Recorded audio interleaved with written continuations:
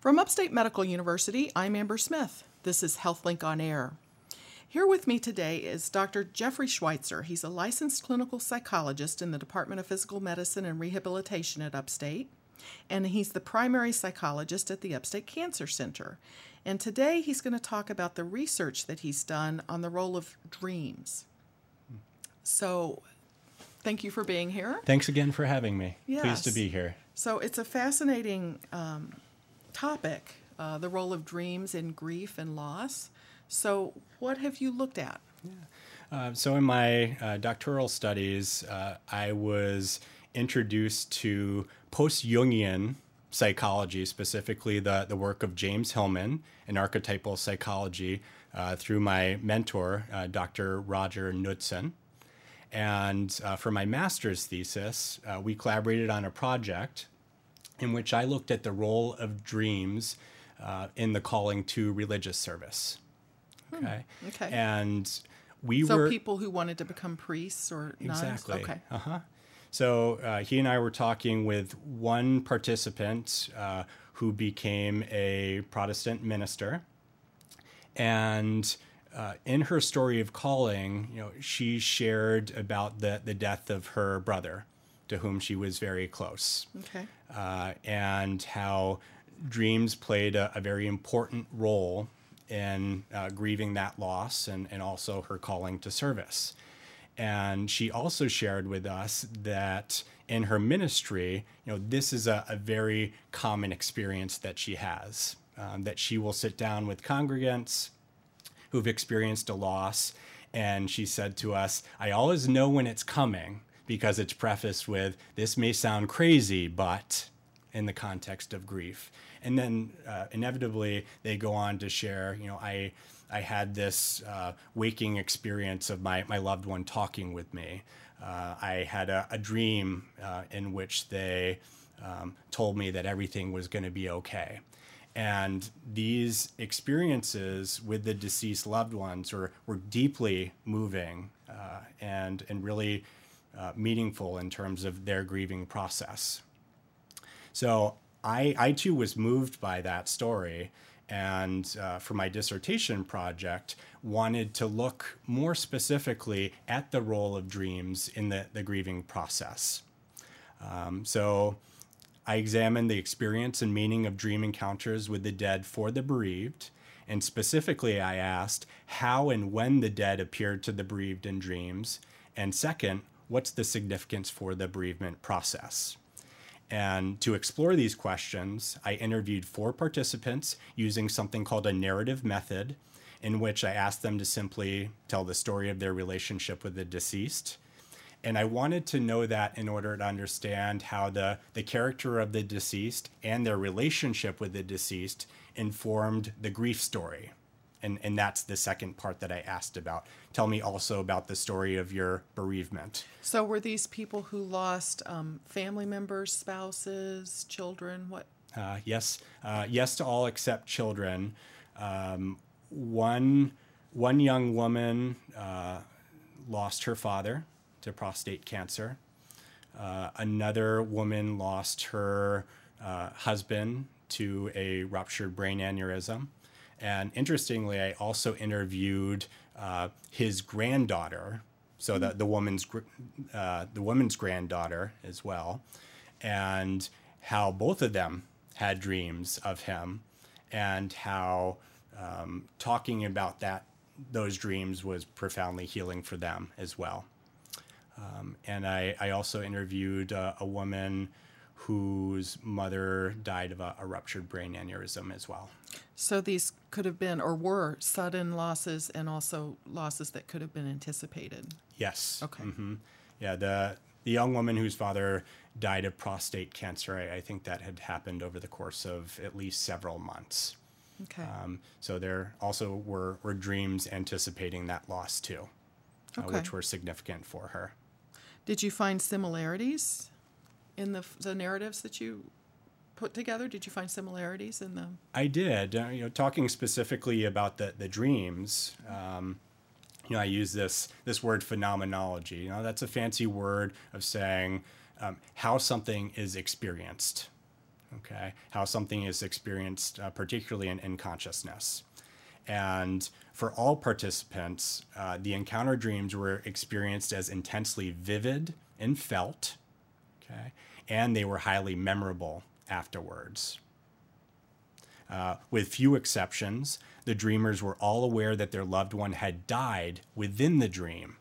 However, rather than diminishing the impact of the encounter within the dream, it served to amplify it. So there was this double awareness. I know this person is dead, and yet I'm relating to them as if they're real. And it wasn't a sad experience. The dream wasn't sad. Sometimes, in most cases, not. In most cases, it was, profound, loving feelings of comfort, feelings of reassurance. This sense that I can have an ongoing relationship with this person, that they're not gone absolutely. That in the medium of dreams, we can visit with one another again. Interesting. Very interesting. So were there any other findings that you took away? Yes. The deceased sometimes appeared in ways that were surprising, bizarre, disturbing, and awesome, which enhanced the intensity and memorability of the dreams. For instance, the young woman whose father died of prostate cancer, he knocked on the front door to their house, the dream house, though. And as soon as he stepped over the threshold, he transformed into a baby and jumped into her arms, and she cradled him. And I bring that up not just to talk about the unusual forms the dead can take, but also the importance of physical contact. That physical contact within the dream can also enhance the felt experience, as well as the memorability and the significance. I find that in the waking experience, the bereaved are often craving that physical contact, that the dead continue to be present for them psychologically and emotionally, but really they want to touch them, they want to embrace them, and they're afforded that experience in the dream. That's interesting. Was there any meaning to the loved one becoming a baby? Do you read anything into that? Is it turning back the hands of time? Is it, or was there? In a way, I think that for the dead to appear in unusual forms like that aided the grieving process. And that goes back to the character of the dead and their relationship with the bereaved. In this example, father was the epitome of strength and stability for this young woman. And much of the distress that she experienced in the beginning of her grief had to do with, this pillar of strength has died. So what does strength mean to me now? Secondary loss, right? But for him to transform in that way, that's transforming her role identifications with her father. Maybe learning that she can do it.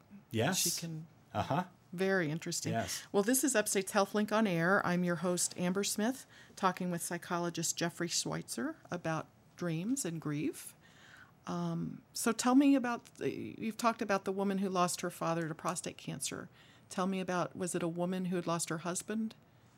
Yes. To a brain aneurysm? Yes, and interestingly, in that case, she had a dream, I would characterize it as a prophetic dream, 2 weeks before he had his aneurysm. And she dreamed, she didn't see anything, but she heard his name and the year that he was born. In the dream, she heard his name. In the dream, yes. And she woke up, and her interpretation was, oh my God, he's going to die. Yeah. And 2 weeks later, he did die. Her belief was that message was one from God. And it was given to her in order to prepare her for that devastating loss. Interesting. Yes. Did she talk to you before, or she just related that to you afterward? Afterwards. Long afterwards. Yes. Did she do anything with the information or the feeling that she'd been talked to by God? Did she do anything with that in those 2 weeks? I think mainly she just steeled herself emotionally and psychologically for what she believed to be this imminent loss. Wow. And it did spur a lot of dialogue with God, a lot of prayer about, well, if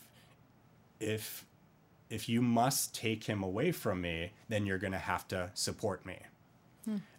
And this was a really significant precursor to what later transpired in her grief narrative, because this loss precipitated a spiritual calling for her. Really? Yes. Well, so it's common for people who've lost a loved one to dream about that person. Yes. Do the dreams happen the day after they die? Do they happen weeks later, months later? When do they come? Before, during, and after. All of the above? Yes. Okay. Now, I will say that in terms of context, the dreams tended to come during periods of high emotionality. Usually that was the first couple of months after the death, or a couple of months before the death, if they knew that it was coming. Okay. That was certainly the case with the young woman whose father died of prostate cancer.